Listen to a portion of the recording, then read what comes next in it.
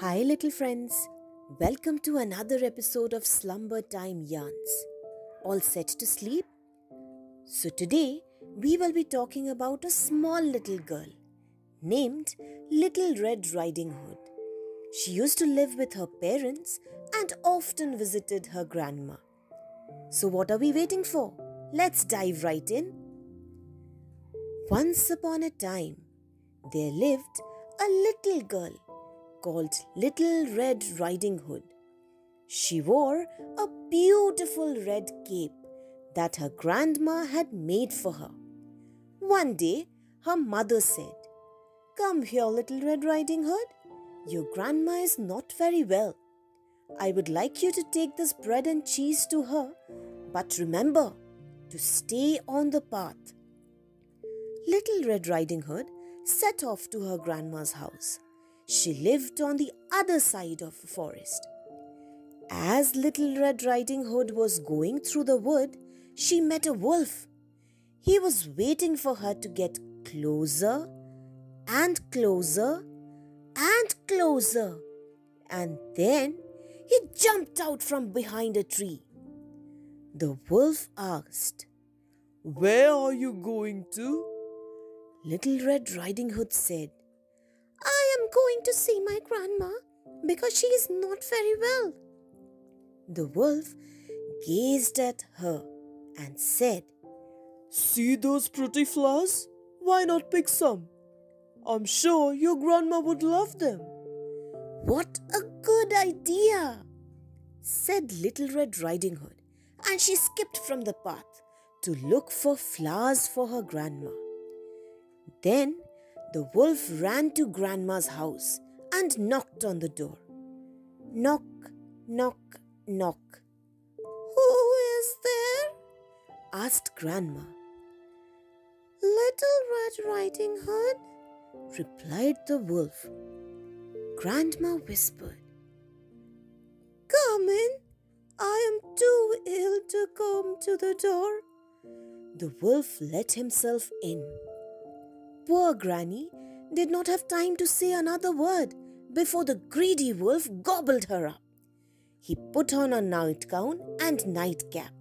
He jumped into Granny's bed and pulled the covers over his nose. Unaware of what happened, Little Red Riding Hood came joyfully to her granny's house and knocked on the door. Knock, knock. Behind the door, a hoarse voice answered, "Is it you, Little Red Riding Hood? Come in, come in." Now, Little Red Riding Hood realized that her granny may feel very ill, and feeling a little worried, stepped in the house. Little Red Riding Hood was very surprised when she saw her grandmother. "Granny, what happened to you? Why have you got those large ears?" the girl asked in amazement. "All the better to hear you with," the wolf answered. "And why have you got those big ears?" continued Little Red Riding Hood. "To see you better," said the wolf. "And what about those big sharp teeth?" carried on Little Red Riding Hood. "All the better to eat you," bellowed the wolf, and with a jump and a gulp, he gobbled Little Red Riding Hood up. "Yummy," he said, patting his large tummy. But the wolf didn't know that a forest ranger was just passing by. He had listened to Little Red Riding Hood talking to the wolf. At first, he himself thought that Granny had quite a coarse voice, but soon he realized that something odd was happening, and he rushed into the house exactly when the wolf was patting his tummy. "You greedy wolf! Spit out what you swallowed, or you will never see another day!" the ranger shouted. Surprised and frightened, the wolf immediately spat Little Red Riding Hood and her grandma out of his belly and ran out of the house. Little Red Riding Hood and her granny thanked the brave forest ranger for rescuing them.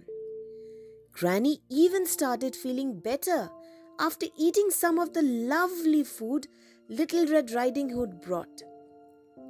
There was no end to their joy, and they lived happily ever after. So, children, what did you learn? You should always listen to your parents.